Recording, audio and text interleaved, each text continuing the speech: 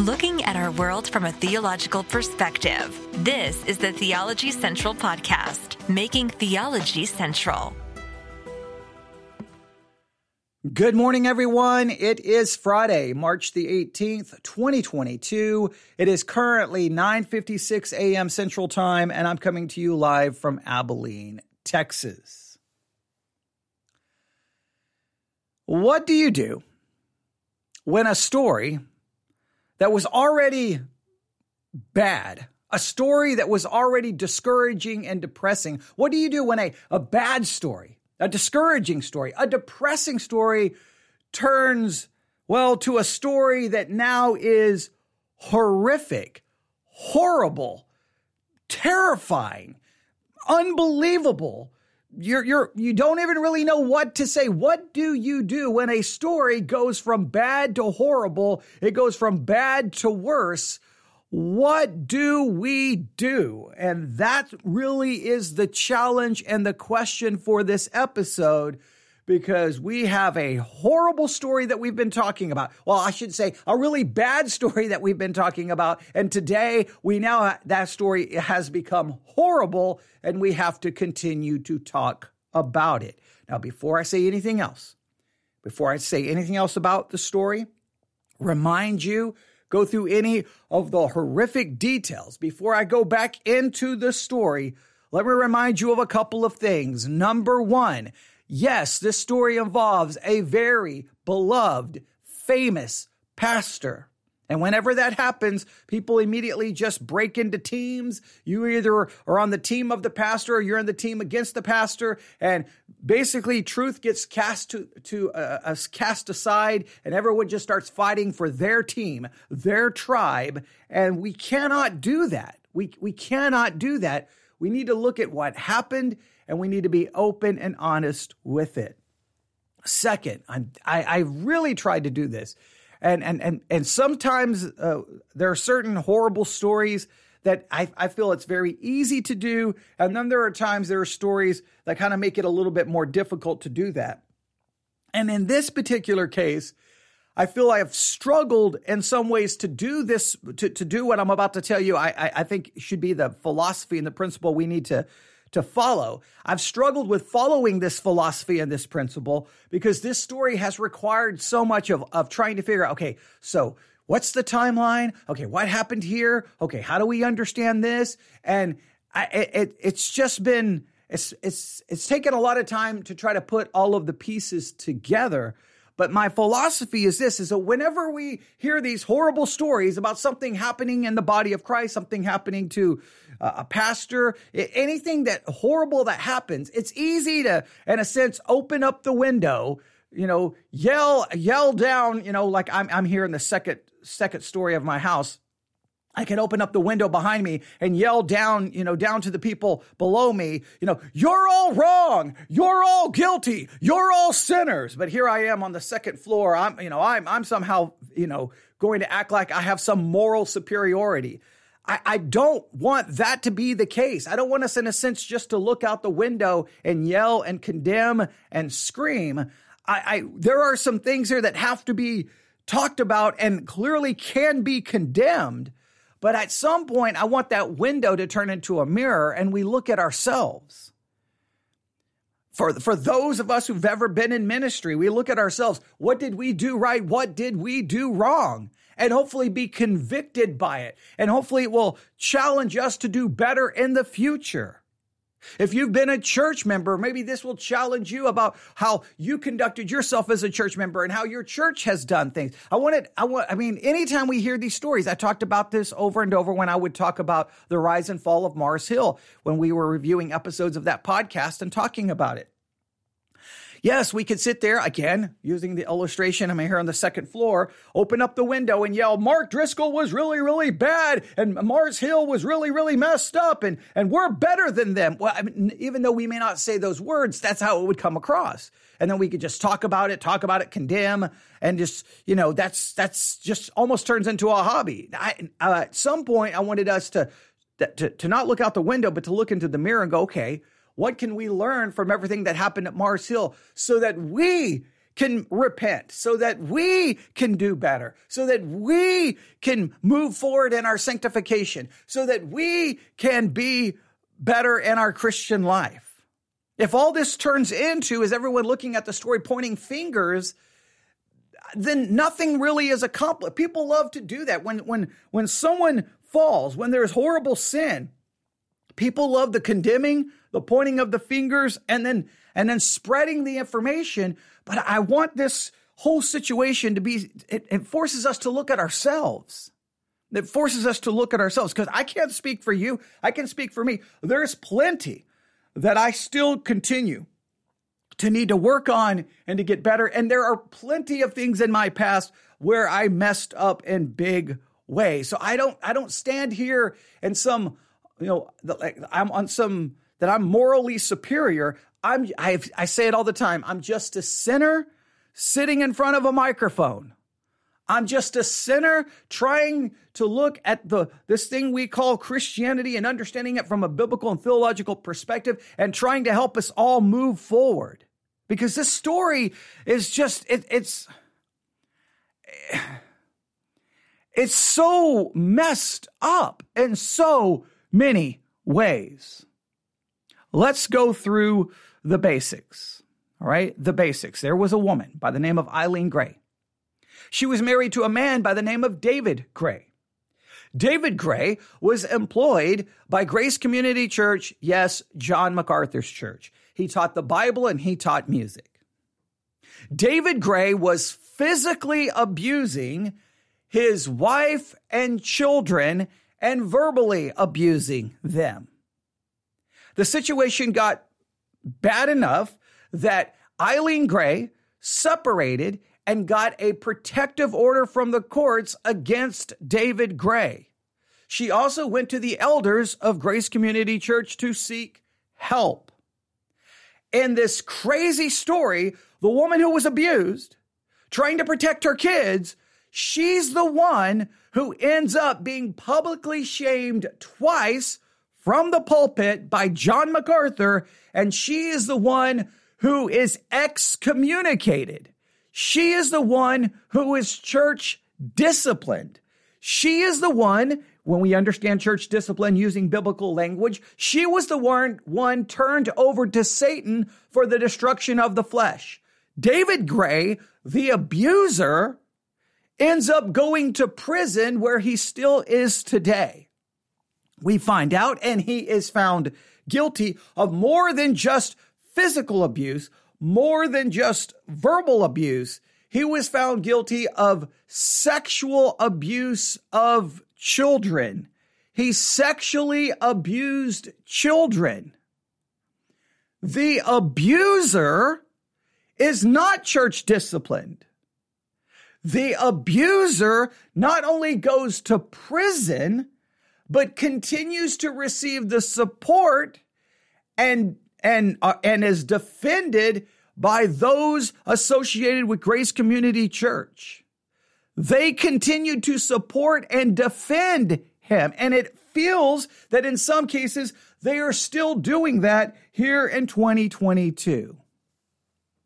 The story and all of that is already bad. You may already say, well, it can't get much worse than that. Oh, well, it does in a lot of different ways. And we're going to talk about this. Now, this story raises all kinds of questions about church discipline, raises questions about church membership. And I've tried to address some of that. And a number of you have asked some very difficult questions, and we've had some very back and forth conversations about church discipline, about church membership. And it does raise many of those questions, and we will be talking more about that. But here's where the story goes from bad to worse, from bad to horrific to horrible to terrifying. And again, I still don't understand why many of MacArthur's supporters just are dismissing it, or it's just their attitude is almost like basically, who cares? I don't understand. A woman was abused. Her children were sexually abused. And that gets just a shrug of the shoulders from Christians. Like, what has happened to Christianity? When a woman is abused, children are sexually molested, and Christians are kind of like, well, Happened a long time ago. Yeah, well, who cares? Something has horribly gone wrong within the body of Christ. Something has horribly gone wrong. Now, let's be very fair. I don't care where you look. I don't care what church you look to. And I don't care what year you look to in church history. The church has there's always been and there always will be in the church horrible things that take place. I mean, there were horrible things happening in the church of Corinth. I mean, you just read the New Testament, the letters to correct these churches. There were horrible things happening in those churches because churches are made up of sinners. The pastor is a sinner. Everyone sitting in the pew is a sinner. Now, that doesn't excuse the sin. And the sin has to be dealt with. But we have to understand there's going to be sin. And when sin happens within the church, hopefully what we get at some point is confession, accountability, and then what I always hope for is restoration. Not just, oh, you sin, now we crucify you and we throw you in the trash bin and we all move on.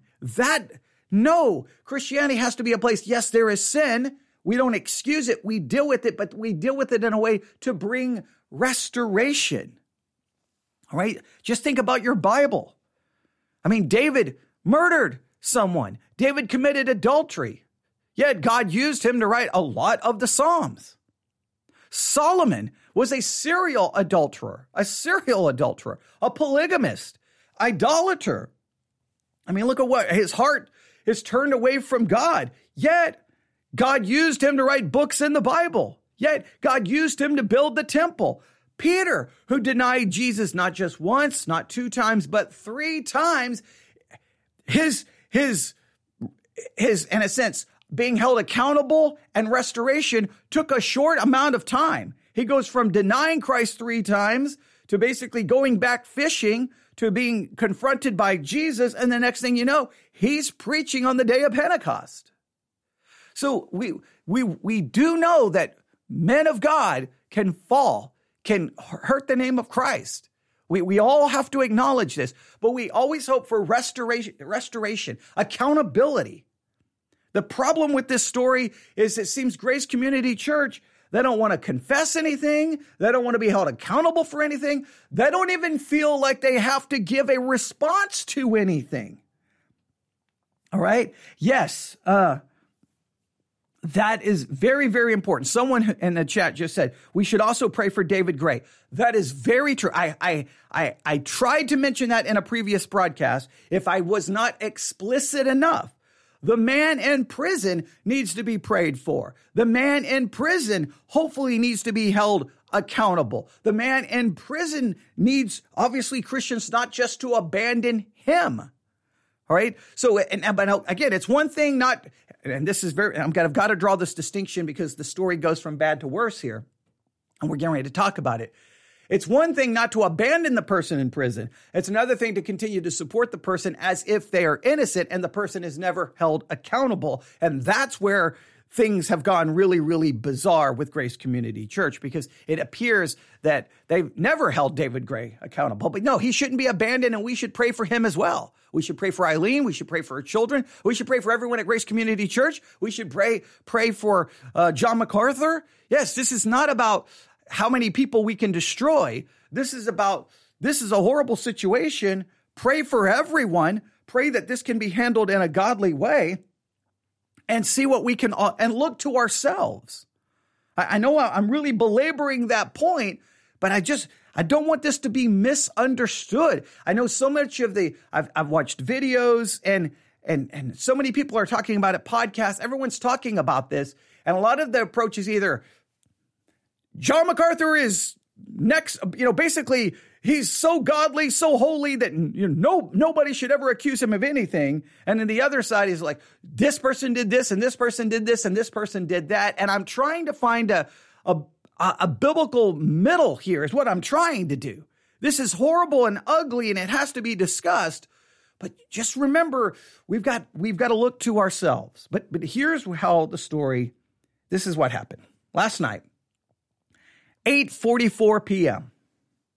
I saw the story at around 8:48, 8:49 p.m., because I knew another story was coming. I knew another report was going to drop. I knew I'd heard rumors that another report was coming, and I was waiting for it.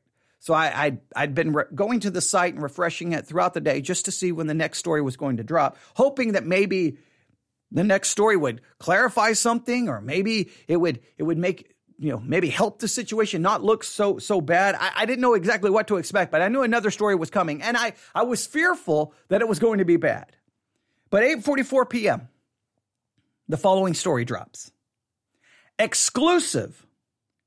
John MacArthur's church supported convicted child abuser and pedophile, records show. Now, my first question when I saw the headline is, supported them in what way? Now, if they just continue to pray for him, they went to the prison to visit him, to counsel him. Okay, that's one thing, but what do we mean by support? If it's something other than that, then this is going to go from bad to worse, and I think I've already given it away. This is going to go from bad to worse.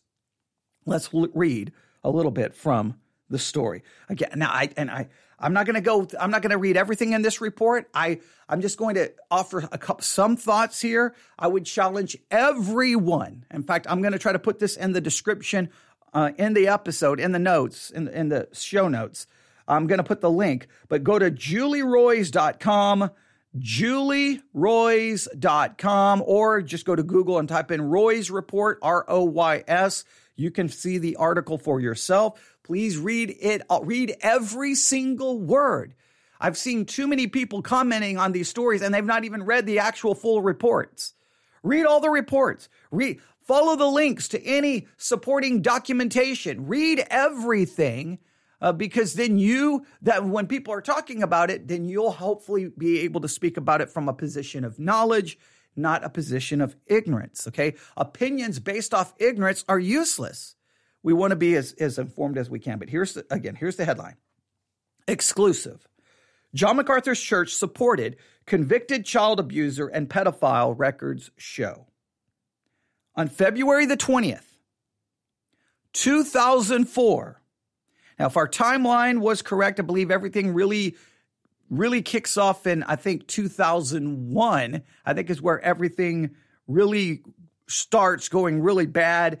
And then by 2002, that's when she is publicly shamed twice, once in May, and then in August, she's publicly shamed and excommunicated. So you have basically a year where everything goes from, everything just starts spiraling out of control, and it's just the woman who's abused, protecting her children, is the one who is excommunicated. It's hard to even wrap your mind around how it could go down that way. But okay, here we go. So February 20th, 2004, right? So about a little less than 2 years after she is excommunicated. David Gray, a former teacher at John MacArthur's Grace Community Church, was charged with multiple counts of sexual and physical abuse of children, plural, not a child, but children. Multiple counts of sexual and physical abuse. He was charged with multiple counts. 5 days later, Carrie Hardy, an associate pastor at Grace Community Church and personal assistants to MacArthur, emailed a letter to the church, which reportedly was posted at the Grace Community Church's website. In the letter, Hardy defends David Gray and challenges the credibility of Gray's wife, Eileen. If I said Ellen Gray, Eileen Gray. Okay, if I said her name wrong, I apologize. Eileen Gray. I've seen a lot of people online mispronouncing her name, and if I just did that, I apologize. But Eileen Gray he challenges her credibility. So the man is charged with multiple accounts of sexual and physical abuse.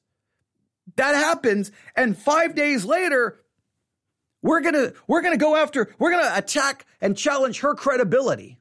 We're going to go after her. Now, why would the church, at this point, the church should stop and wait and try to find out unless they've got like overwhelming evidence that he's innocent and she lied, and they shouldn't be, they should immediately be going to the authorities going, no, here's all the evidence. Here it is. We've got video. We can prove it. Right here, it just seems, put it this way, at this point, you would have to at least say this is highly questionable to just downright, what are you doing? So in a letter, they defend David Gray, challenge the credibility of Gray's wife, Eileen Gray, whom Grace Community Church had shamed and excommunicated just 18 months earlier for separating from David. Eileen also had reported Gray's abuse to the Los Angeles Police Department in June 2003. And then here I quote, "I'm sure you know by now that one of our own," this is what is written in the letter by Carrie Hardy. It's just as crazy. "One of our own, David Gray, has been arrested." Hardy stated in the letter, the accusations being brought against him have to do with child abuse. Most likely, these accusations come from his estranged wife, Eileen. Hardy wrote that the church was first made aware of the allegations 2 to 3 years ago, but he added that after a time of counseling, the church became very concerned with the integrity of Eileen's statements and had to disfellowship her. So now in this letter, hey, we after counseling, we began to question her. We didn't believe her. But wait a minute. If you go back to the timeline, after they hear the accounts, they don't renew David Gray's contract. He's basically let go. But wait a minute. Why would you let him go if you come to the realization that Eileen was making it all up? Like right there just becomes like the whole timeline thing begins to fall apart. Not only that, this is really crazy. Hardy's letter, which is no longer available online, but the Roy's report obtained a copy from retired LAPD detective Nancy Nelson, confirmed she downloaded in 2004 from the Grace Community Church website. In his letter, Hardy did not mention that just 3 months earlier, David had filed for divorce. Wait a minute.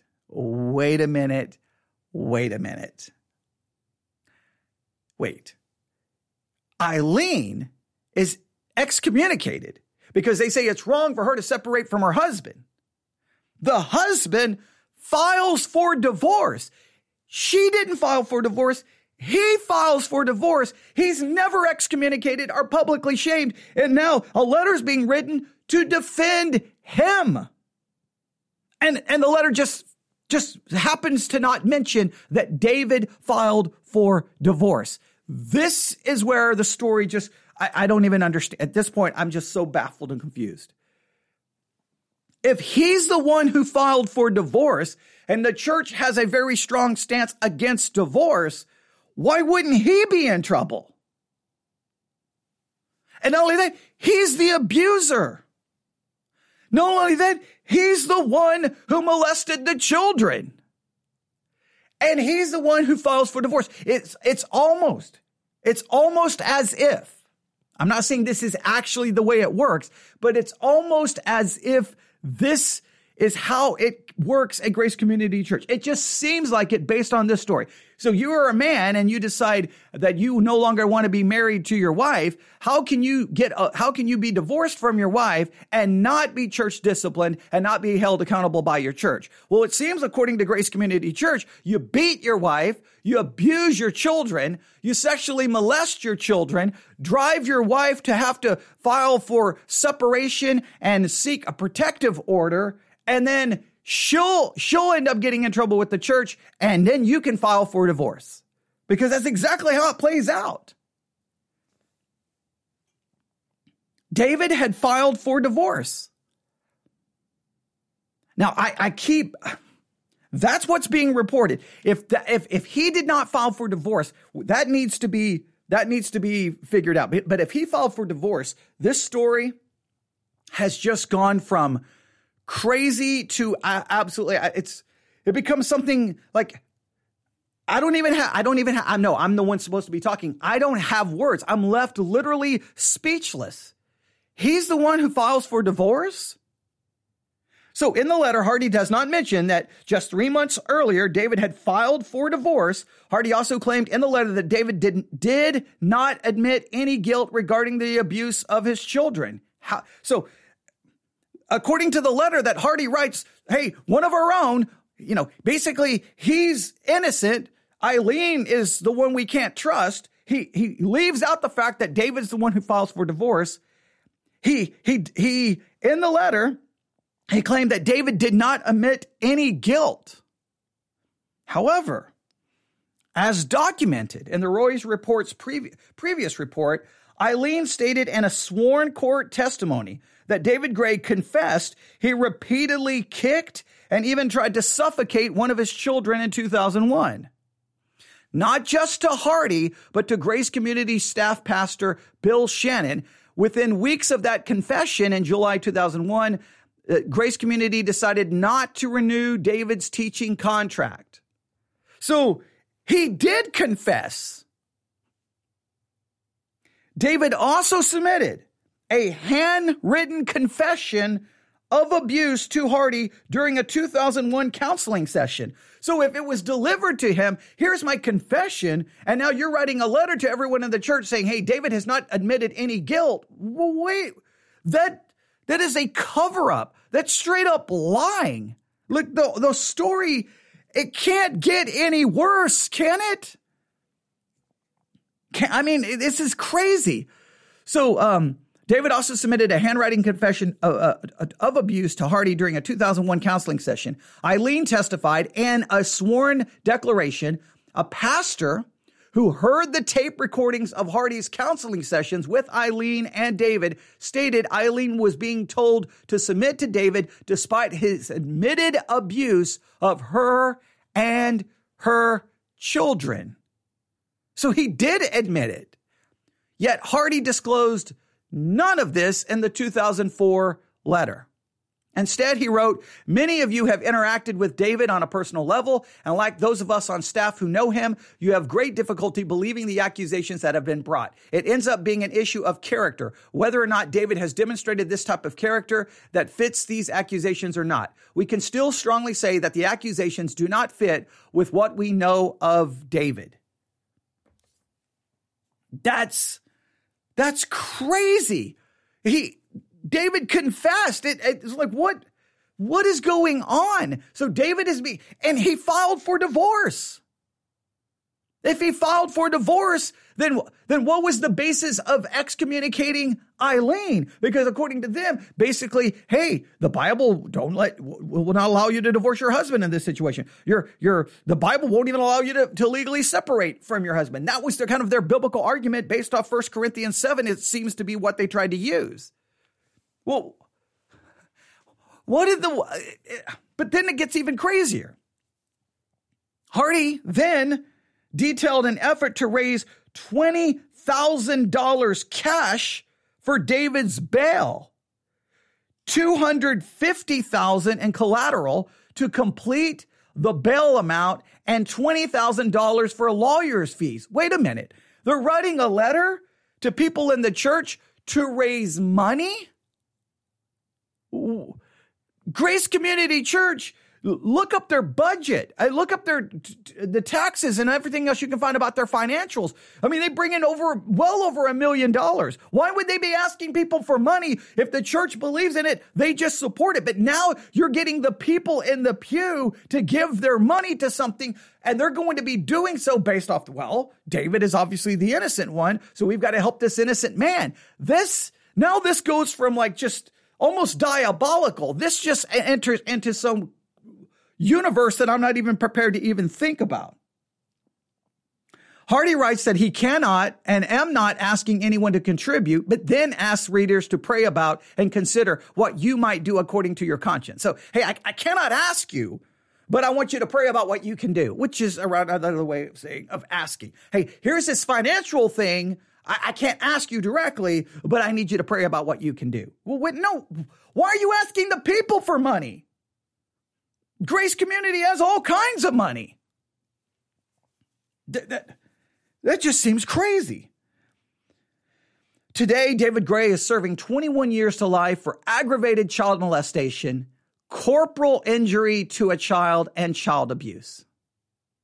Just Friday, this past Friday, so a week ago, the California Board of Parole denied Gray parole for 10 years. The transcript of that hearing is not yet available, and when it becomes available, guess what? There's going to be more reports coming out. But according to retired Detective Nelson, who participated in Gray's parole hearing via Zoom, commissioners described Gray's crimes as atrocious and said the evidence against him was overwhelming. Commissioner added that Gray weaponized religion and used the church to gain trust. Yet neither the evidence presented at Gray's trial nor his conviction in 2005 appears to have dampened Grace Community Church's support for him. The Roys report obtained evidence that Grace Community Church leaders helped start and sustain a ministry for Gray, sustain a ministry Gray launched from prison. So they not only did they try to raise money for his bail and lawyer's fee, they then basically help support a ministry that Gray starts in prison. So the man divorces his wife, abuses his children, molests his children, and then he starts a prison ministry, and Grace Community Church supports them. Now you say, well, that was way back in 2005, and 2006, 2007, 2008, 2009, 2010. Well, we seem to have, going all the way to 2012, right? A newsletter for Gray's ministry called Grace Prison Fellowship even contains an alleged endorsement from John MacArthur. And on Gray's Facebook page, which was active until earlier this week, Grace Community Church staff and church members reportedly affirmed Gray in his ministry and post as recent as 2018. The church was supporting the ministry of a convicted child abuser and someone who sexually molested children. Look, what in the world?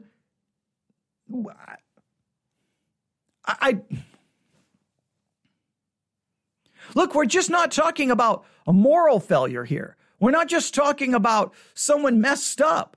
Yes, someone messed up, confront them. There's repentance, there's restoration. All right? This is illegal activity, criminal activity, sexually molestation of a child, abusing your wife. This goes beyond just sin to illegal actions. And the church continued to support them. Now, the Roys report has reached out to John MacArthur, Kerry Hardy, and several other pastors repeatedly to explain their apparent support for Gray, and none of them will respond. Now, look, it's easy. Look, here's the situation. Here's what we knew. Here's what we didn't know. And or just say, you know what? We messed up horribly and we've tried to double down and just cover it up. At some point, I don't know. You just got to deal with it. And I want to make it very clear that on this podcast, I have not said what should be done to anybody. I'm not here pronouncing judgment and punishment and who should be, this should happen. I know that there are people all over the place saying this person should be fired and this person should resign. I'm not here to get into all of that. I'm here to say this is what happened, and everyone needs to know this is unacceptable and this is wrong. But I want to, and to me, one of the major keys to this story is this once again proves that once you reach celebrity status as a pastor, once you reach this celebrity status, you become untouchable. You don't even look, you know you're untouchable when all these accusations are everywhere. These reports are everywhere. The evidence seems to be overwhelming. We have video of MacArthur excommunicating Eileen. We know that happens. We have court documents showing David Gray is in prison. We know that his parole was denied. We know he was found guilty of physical abuse and sexual abuse of children. All of those are facts. It appears appears, and because I still want to see maybe some specific documents, but it appears David is the one who filed for divorce. And it seems now that there's documentation that Grace Community Church continued to support him and supported his ministry. A man who files for divorce, we're going to support his ministry. I thought Grace Community Church had a strong stance on divorce. That was the whole reason they went after Eileen. Like, there's enough here that everyone should go, wait a minute. But see, here's the thing. Once you reach celebrity status, you don't even have to answer. If the average pastor in the average church, just one or two of these accusations were thrown at them, they would probably within 12 hours would have to be standing in front of someone from the church giving an explanation. Probably within 12 hours, they would probably would have to at least temporarily step down until some answers were done. But no, not if you're a celebrity. You just don't have to respond. You don't have to give a response. You can just ignore everyone. And it just goes on and on and on and on and on. We saw this same thing take place when stories started coming out about Ravi Zacharias. There was reports, and basically it was denial. Nobody cared because he was untouchable. Once you reach an untouchable status, this is what celebrity happens. Listen, people, think about this.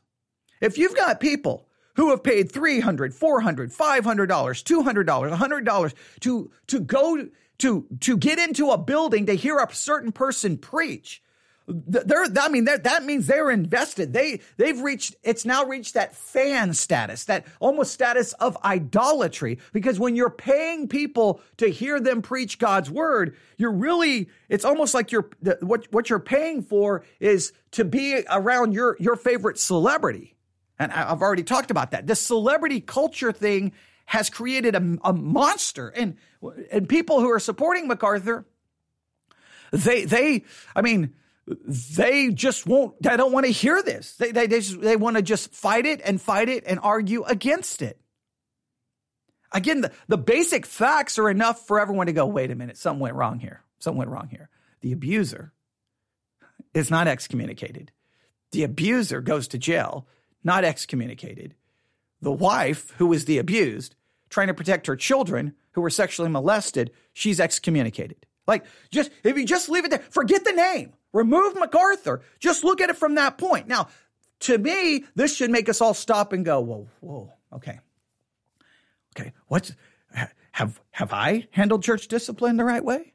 Have I ever handled it the wrong way? Have I handled my own mistakes the right way? Have I handled my own failures the right way? Did my church handle failures the right way? We have to ask ourselves some tough questions here. It raises questions about church membership. It raises questions about church discipline. So just forget MacArthur. If MacArthur's name's not attached to this, I would hope that 100% of Christians would be like, wow, man, this is horrible. This is horrible. And in a sense, I repent. It's almost like when the prophets would look at the sins of Israel and they would confess it as their own sin and they would weep over it. We need to confess this as a failure of Christianity, and we all need to weep and be broken over it, including myself. You would hope everyone would do that, but you add MacArthur's name to it and immediately it turns into not my side, not my team. My team would never. So your team didn't do it. So then we attack the woman who was abused. So the woman who was abused is still, in a sense, being abused by Christians who are supposed to care about those who are being hurt. We should be caring about justice here. The story is just absolutely horrible. I would challenge you, go read everything in the Rory's report. Go read everything in the Rory's report. But this is what I want to take from the story. All right? I want to jump from 2001, 2005, 2012, even all the way to 2018, where Grace Community Church is still supporting him. I don't know what they've done from 2018 to 2022. I don't know. I didn't copy everything down to see what other support they may have offered. But this is the part of the story I wanted to consider. Because this becomes really to me applicable, especially for this week, because for those who don't know, we do a Bible study exercise every week for our podcast, and we take one passage of Scripture and we spend all week studying that passage of Scripture. And this week, the passage of Scripture that we've been looking at, I think is very applicable to this story, and I think the ending of this story is very important. So let's jump to today. Today, March the 18th, 2022. Today, let's turn our attention away from MacArthur, Grace Community Church, Carrie Hardy, all of the people involved, David Gray. Let's set them all aside. And let's turn our attention to Eileen Gray. Today, according to the Royce Report, Eileen Gray is safe, as are her grown children. Those scars remain. Now, as soon as I read that, I kind of paused, and I'm going to be honest with you. I said, yeah, I'm glad they're safe. I bet you scars remain, and I bet you Eileen has basically renounced Christianity, hates Christianity, and I didn't want to read the rest, but I kept reading, and it doesn't appear she's abandoned Christianity. She writes, or they write in regards to Eileen Gray, and they quote her, "I'm not bitter," she told the Royce Report. "Was I wounded beyond belief? Did I go through anger? Absolutely. I went through everything, every painful emotion, but I did it before the Lord, asking Him to bring healing."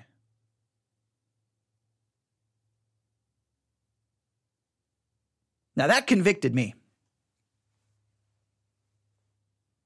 That broke me. Because what Eileen goes through here is absolutely insane. She doesn't see the love of Jesus. She doesn't see mercy. She doesn't see grace. She sees a system that basically turns on her, abandons her, and just, they forget her. Eileen Gray even tried to call John MacArthur multiple times, thinking he would apologize, and he never returned her call. She was basically ignored. Everyone in the church basically turned on her. The body of Christ turned on the abused woman. The body of Christ turned on her. I can't speak for anyone else, but I can speak for me. Just the things I've experienced with how Christians have treated me, and this case, Eileen, you could argue, what did she even do wrong? I've done things wrong.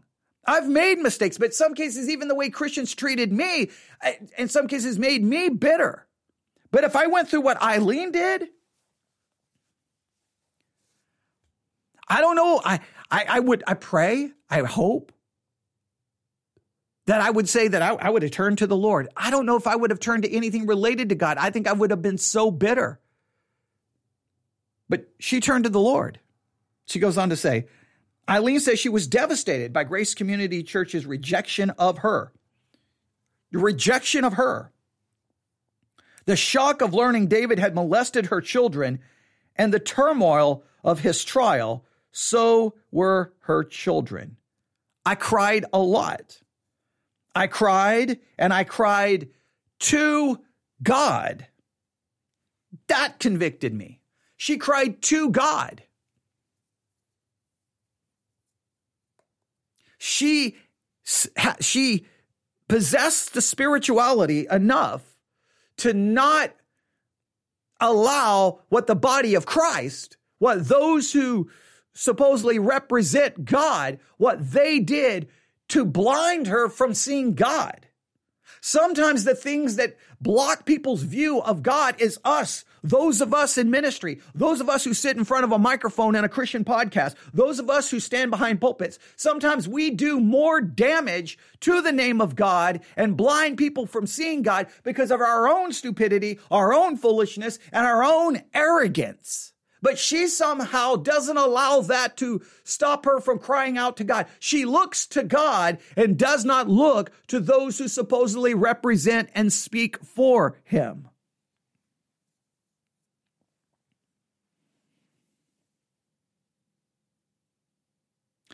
She goes on to say, she cried out to God and said, I don't know what good could come out of this, how you could ever bring glory to yourself. That's very theological. She's still worrying about how could God be glorified in it. That's theologically sound. But she added, I know the Lord and I know Jesus isn't anything like them, referring to Grace Community Church.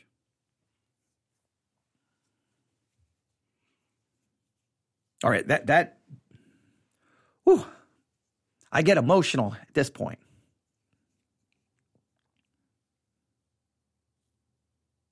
Is it true of you, true of me, that we're nothing like Jesus? Is it true of your church, of my church, that you know what, that people can say they're nothing like Jesus? I know Jesus, but they're nothing like Jesus. And you know what? There's been times in my life that I wasn't like Jesus. If people looked to me, they weren't going to see Jesus because I was nothing like him. I was a failure and a sinner, and I'm still a sinner. Let me make it very clear. We're always going to fall short, but we should strive to do our best to try to be as much like Jesus as we can. We're never going to be perfect. That's why we are saved by an imputed righteousness, not a practical righteousness. That's why we're saved by grace, not by works. But it is sad when an abused woman and her children were molested has to say, I know Jesus isn't anything like Grace Community Church.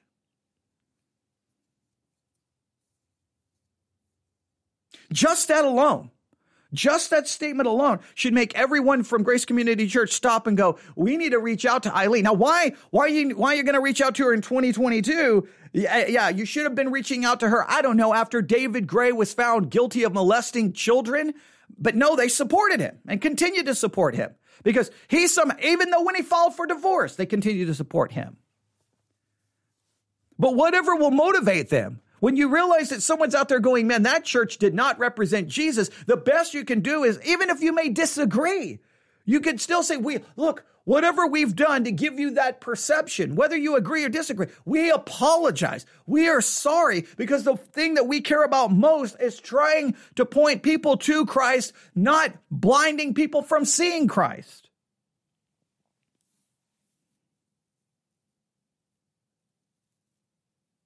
I've talked about it before. There was a situation with someone in my church. There was some messed up situations going on. And yeah, the person needed to be confronted. Something was going to have to be done. And when I walked up to after everything went crazy the night before, and we started finding out what was going on, and that woman's husband called us, it was just a bad situation. When I saw the woman the next day, to this day, I'm still broken and I hate myself. There was a lot to the situation, and I was at work. So technically, I worked with the person. So we're in a work environment. So I couldn't, but still what I should have done is I basically didn't say anything to her. And what I should have done is just walked up to her and just tell her that I love you in Christ. God loves you. And I should have just given her some comfort, at least.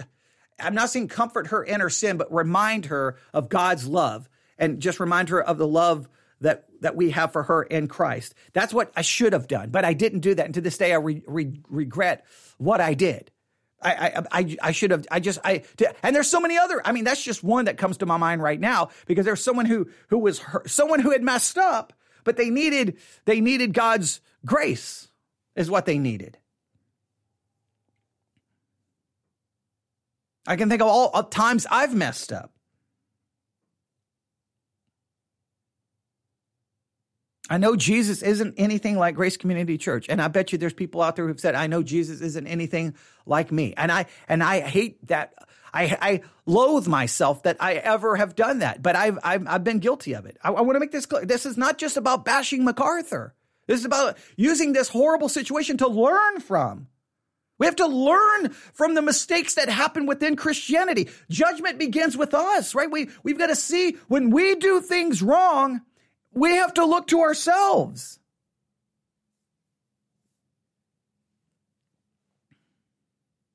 She goes on to say, and I can't blame what they're doing or what David did on the Lord.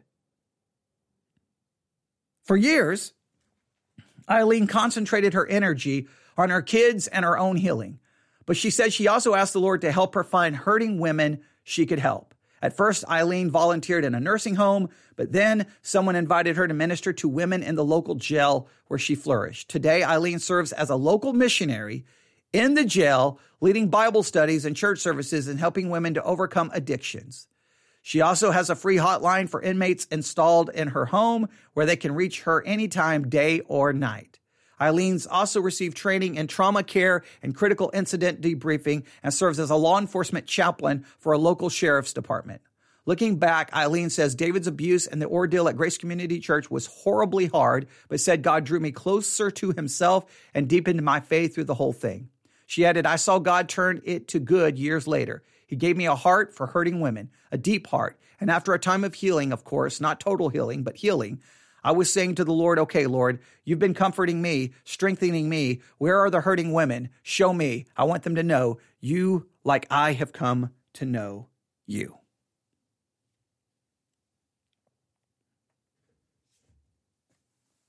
Now, I'm not going to sit here because I know I'm going to get it's probably going to be someone in the Reformed world who's going to email me going, but I bet you she doesn't believe this. And they're going to attack her doctrinally. Look, I'm not here to say I agree with everything Eileen Gray believes because I don't know what she believes. I'm not here to get into that. And if that's what you try to take from this, then that just demonstrates a completely wrong mindset.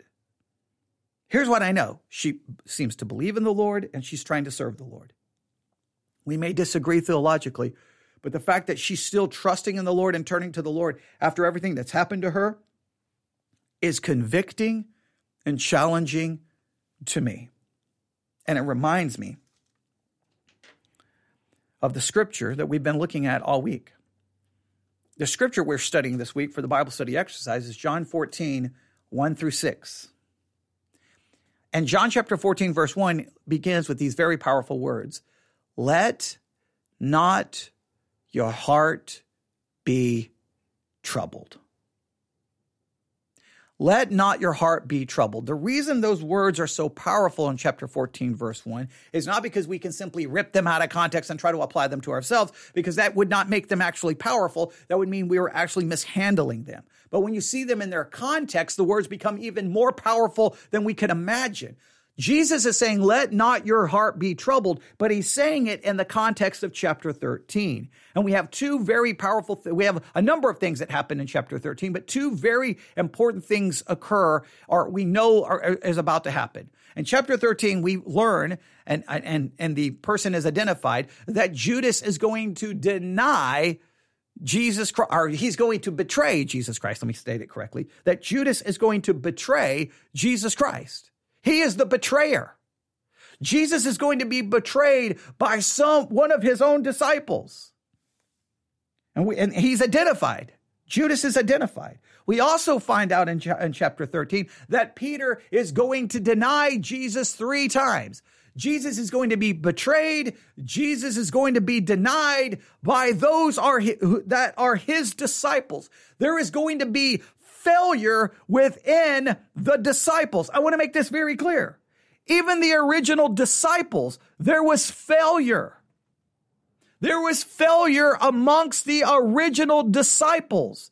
There was denial. There was betrayal, even with the original disciples. I know I'm repeating myself because if there was failure there, then there's going to be failure now. So Jesus, in a sense, is saying to the rest of the disciples, there's going to be someone who's going to betray me. There's going to be someone who's going to deny me. But in the midst of the betrayal, in the midst of the denial, let not your heart be troubled.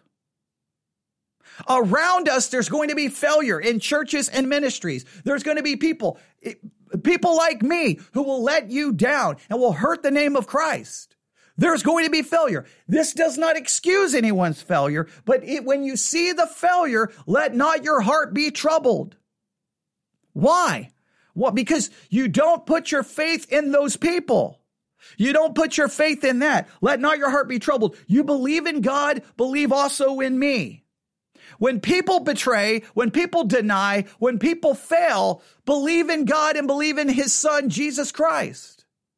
Your trust has to be in God and Christ, not in men, not in the earthly church, in the sense what I'm saying, the earthly institution, because the earthly institution is always going to be marred by sin because it's made up by sinners. This is not excusing anyone's sin. But when everyone around you is failing, when the institution fails you, when people hurt you, when you can't see Jesus because they stop representing Jesus, then stop looking to them and look to Jesus. Let not your heart be troubled. Believe in God and believe in his Son. That's where we have to look to. Doesn't excuse anyone else's sin, but don't let your heart be troubled by the failure, by the betrayal.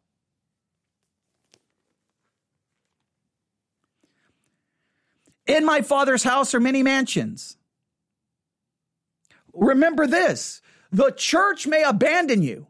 The church may stab you in the back. The church may excommunicate you. The church may exclude you, but they cannot take away from you your relationship with God, because nothing can separate you from the love of God. And this is very important. They cannot take away from you the place in heaven. There is a dwelling place waiting for you. And the reason they can't take it away from you is because Jesus goes to prepare a place for you. Now, typically this is taught that like Jesus went to heaven and he's been working on your dwelling place for 2,000 years. That doesn't seem to make any sense to me theologically. Like what needs to be fixed in heaven? Are you saying heaven is not perfect and Jesus has got to prepare it and get it ready? It needs to be cleaned up? No, the idea here is removing all the obstacles in the road.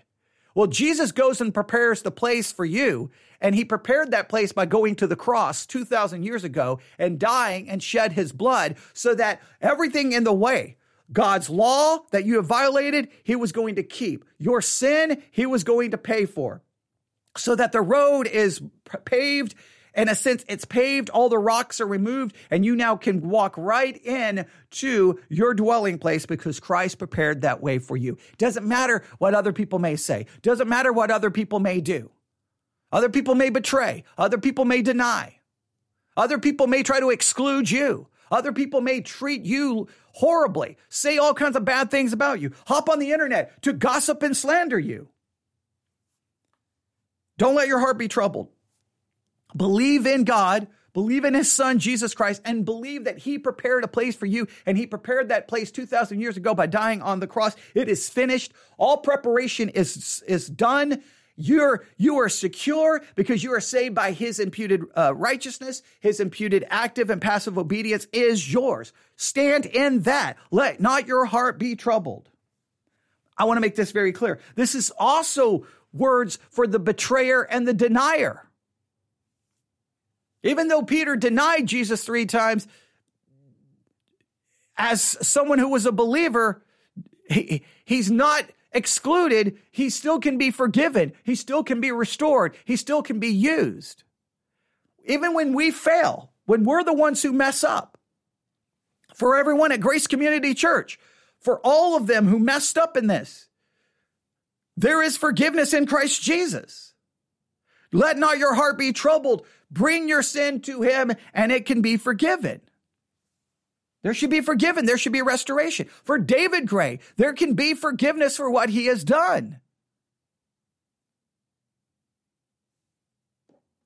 But not only is Jesus going to prepare, he went to prepare a place for us. He went to the cross and died to prepare that place. I will come again and receive you unto myself, that where I am, there you may be also. That he's going to come again. Let not your heart be troubled, because no matter how bad it gets, Christ is coming again. And not only this, you may look at what the church is doing. You may look at how we all mess up as pastors and as Christians. And you may not know the way, you may not know what the truth is, and you may not know where anything is. Just remember that Jesus Christ is the way, the truth, and the life, and no man cometh unto the Father but by him. That's John chapter 14, verse 6. We have the way, we have the truth, and we have life in Christ Jesus. And the church can't stop that. The church can turn against the truth. They can try to keep you from the way, and they can try to exclude you from the life. But it's the life, the truth, and the way is found in Christ, and the church cannot keep you from that. Let not your heart be troubled. Eileen Gray found a way to not let her heart be troubled, because even though she couldn't see Jesus in the actions of Grace Community Church, even though they turned her back on her, they, and her words, let's see, I can't remember what her exact words were.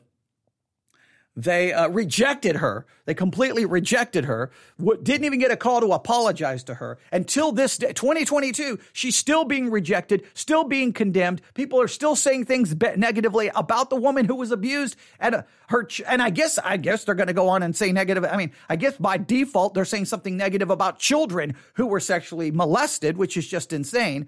Even after all of this, she is trusting in God. She's not letting her heart be troubled.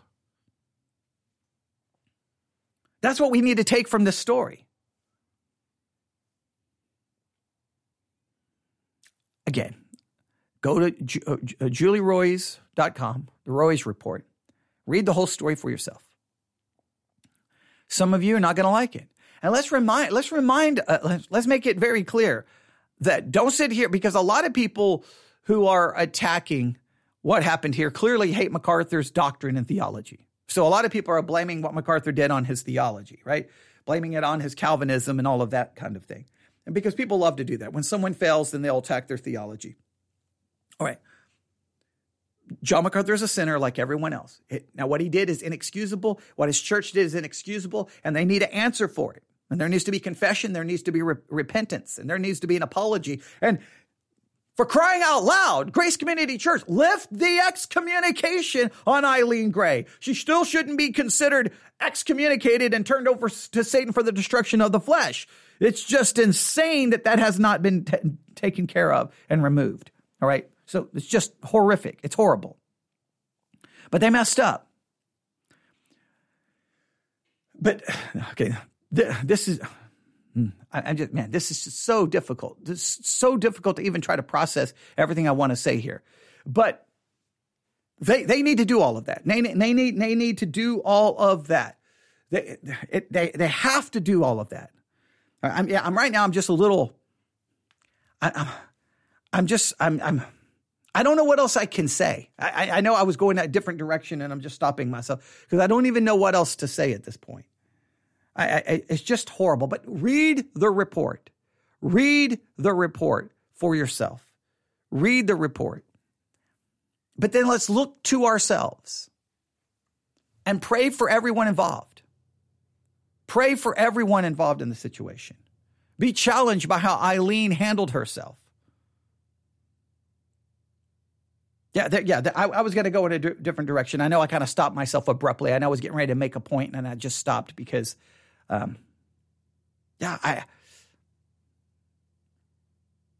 it's hard.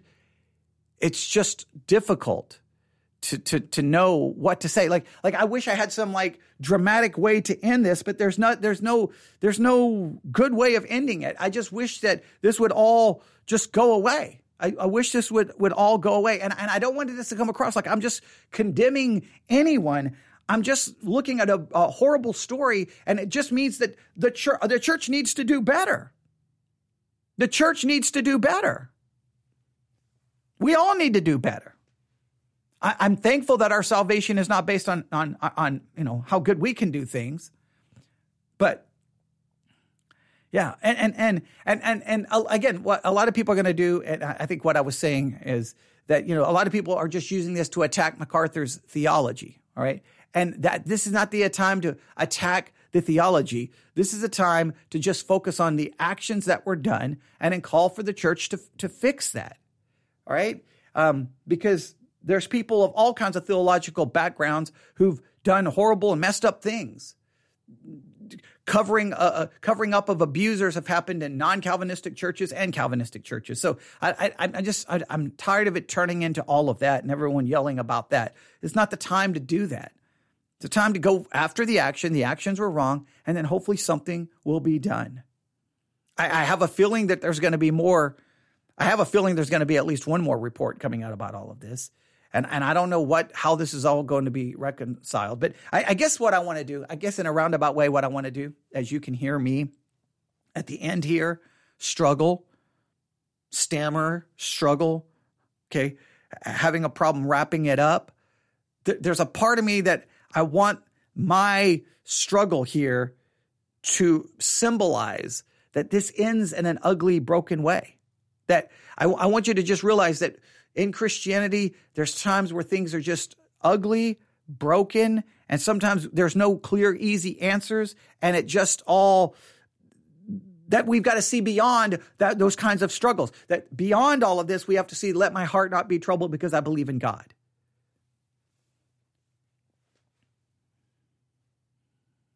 Yeah, there you go. There's more I want to say, but I'll just stop there. I kind of want it. I kind of want it on purpose to end that way. I want it to not on purpose, but on purpose in that way. I could try to bring this to a more polished conclusion, but I don't really want it to end in a polished conclusion because that's how the Christian life works. It's ugly, it's messy, it's problematic, and we struggle with issues. I sometimes want us to just acknowledge that. But the celebrity culture thing has to go away. Yeah, see, there's so many different directions I could go. All right, I'm going to end there. You can email me at newsif@yahoo.com, newsif@yahoo.com. Just pray for everyone involved. And pray for ourselves. Pray for ourselves. Pray for all of us. Because we're all a mess. We're all sinners. We're all sinners. We're all sinners. I don't know if you've learned anything else. We're all sinners. We're just all messed up, broken people. And the church is just filled with a lot of messed up, broken people. I'm not excusing anyone's sin, but that's just the reality of it. Until we understand, we got to learn to live with that reality and operate within the reality and stop this nonsense that, you become a Christian and again, I reject the concept, but Christians always preach it this way, that when you become a Christian, you're a new creature, old things are passed away, all things have become new. And they teach that it means that's true practically, but it's not true practically because we all still possess a sinful nature. So obviously all things haven't become new. Not all the old is gone if I still have a sinful nature. That is true positionally. Practically, I'm still a broken, messed up, twisted sinner. And so are you. And so is your church, and so is my church. Until we acknowledge that and then struggle with that reality, not covering it up, but dealing with the fact.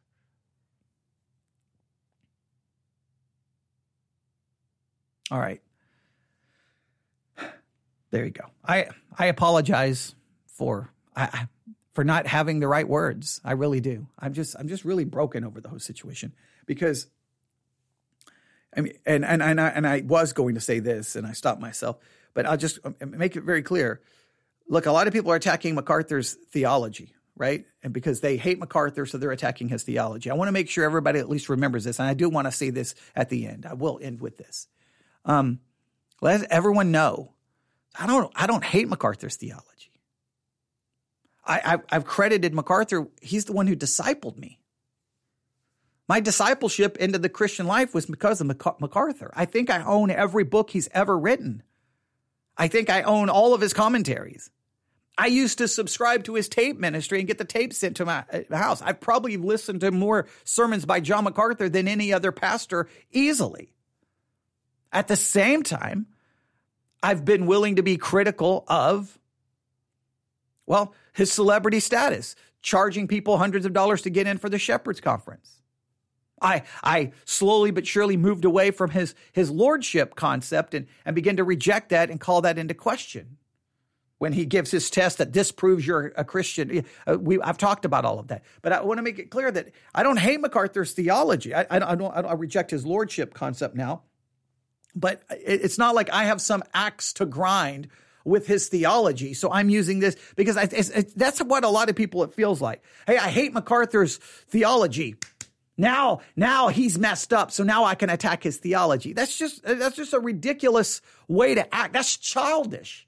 It's not a chance to attack his theology. Let's just deal with the action, because there's people of all different theological streams who sin and mess up. You find it in the charismatic world and the Catholic world, Greek Orthodox world, Episcopal, Methodist, Anglican, you just name it. Because every church is made up of broken sinners.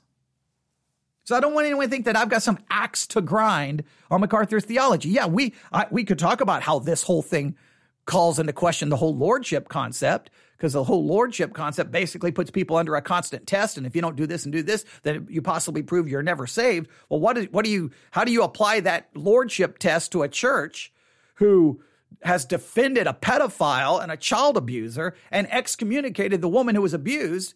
How does her children even process all of that? Hopefully they were too young. They don't even remember. Well, they're going to remember the abuse. Hopefully they don't remember everything the church did. But that doesn't demonstrate godliness or righteousness or holiness, and it doesn't demonstrate love for other people. So does that mean they failed the lordship test? Right? So I could go from that direction, but it's not here to talk about that. It's here to talk about this was messed up. And their mess up, their failure, their sin needs to serve as a mirror for us to see our own failures and our own sin. Because I can't speak for everyone else, but I'm a sinner, and I have failed, and I have messed up in so many different ways.